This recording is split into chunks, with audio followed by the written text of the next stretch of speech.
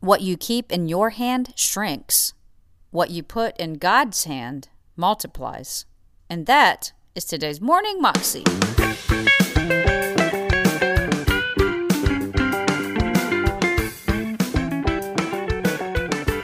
Welcome to the Morning Moxie Show. I am your host, Alicia Sharp, and today we have part 3 of Jentezen Franklin's message about keys to living the right life. And today he's talking to us about the widow who had the jars of oil and how she could have just eaten them instead of giving them to the man of God. But she chose to do the right thing and to give and to stop looking at her own circumstances. But she gave anyway.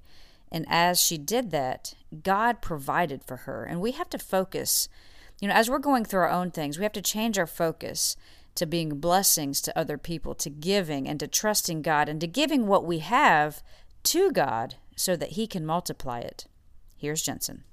There's an interesting story when Elisha wanted a double portion. How many of you would like to have a double portion of God's blessing on your life? You know what the prophet told him? He said, if you're with me in the right place when I'm taken up, it'll come on you.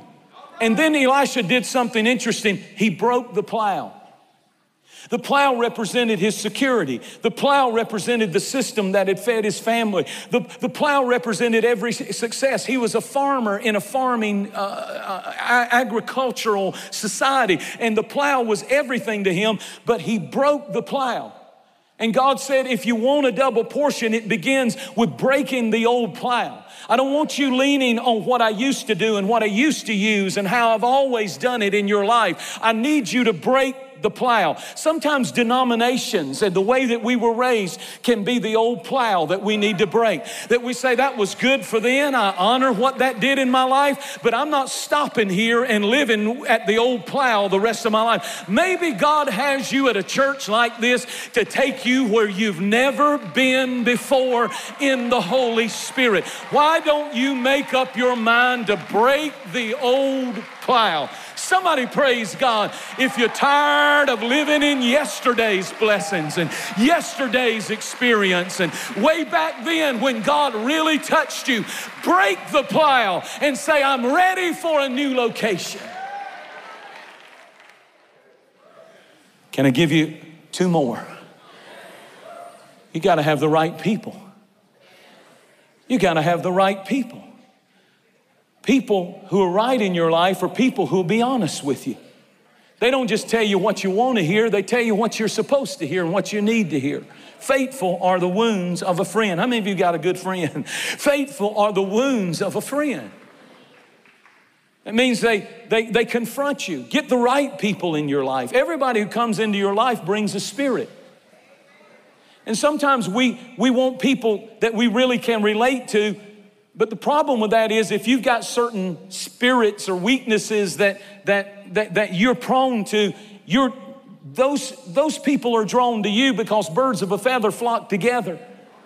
And it may feel good at first, but what you realize is eventually you just multiplied your problems by 2.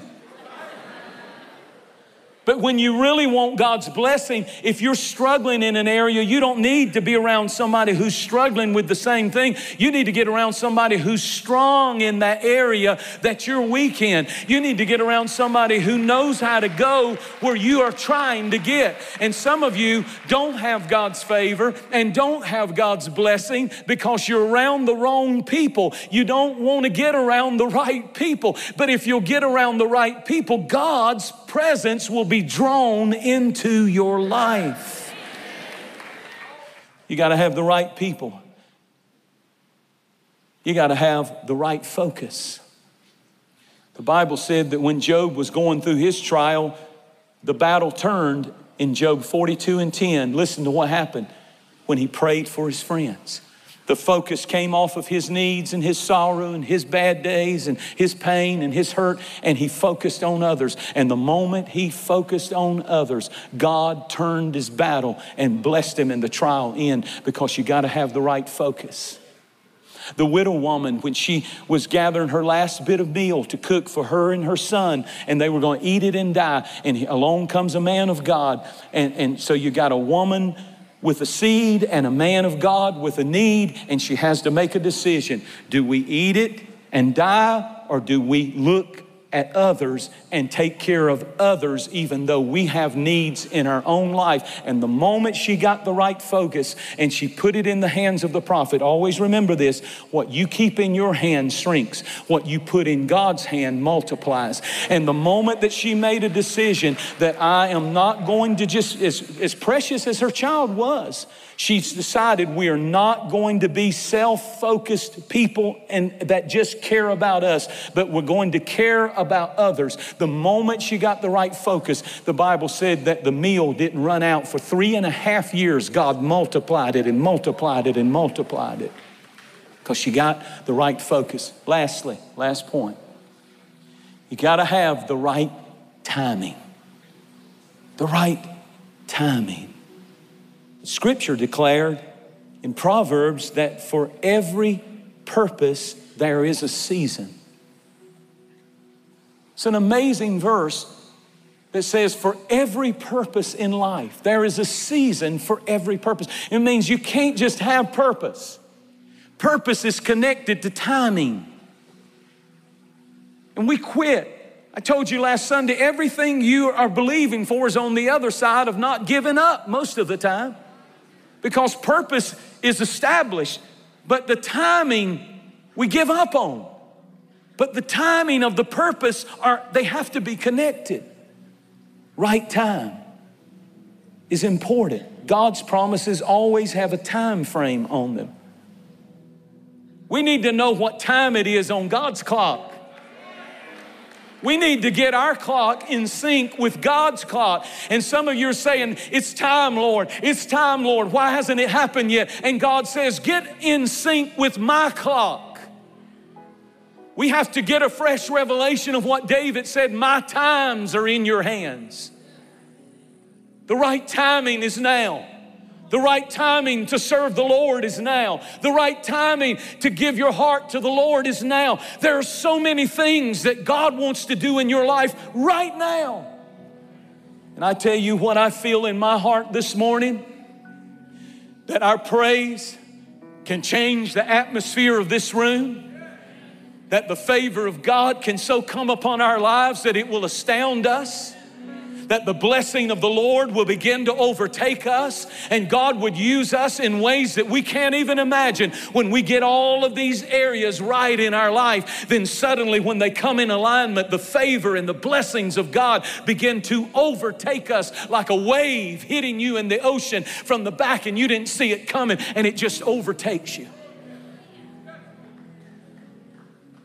And some of you have in your time clock when you're going to get right with God, when you're going to surrender to God, when you're going to be filled with the Spirit, when you're going to go after God with all of your heart. But the Lord says, I want you to synchronize your clock with my time. And my time is this morning.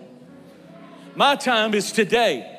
My time is to say to somebody, you don't have as much time as you think you have. You need to get in sync with God's clock for your life. The clock is ticking on your destiny. Running around, wrong people, wrong location, wrong energy source, wrong atmospheres, attracting wrong people, attracting wrong steps in your life, making wrong decisions.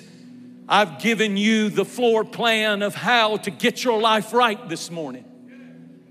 You don't have time to play games anymore. You don't have time. It's more than you that's at stake, but there's people that only you can influence. This is the day, this is the hour, this is the moment. Man, I feel the Lord right here. Every once in a while it hits me. I'm not playing games up here. Somebody needs to get right this morning with Jesus. That was Jensen Franklin, and you can find that clip on YouTube if you search under Jensen Franklin, Keys to Living the Right Life. You can also find out more information about him at his website, jensenfranklin.org. Hope you have a wonderful day, and I will see you again tomorrow. God bless.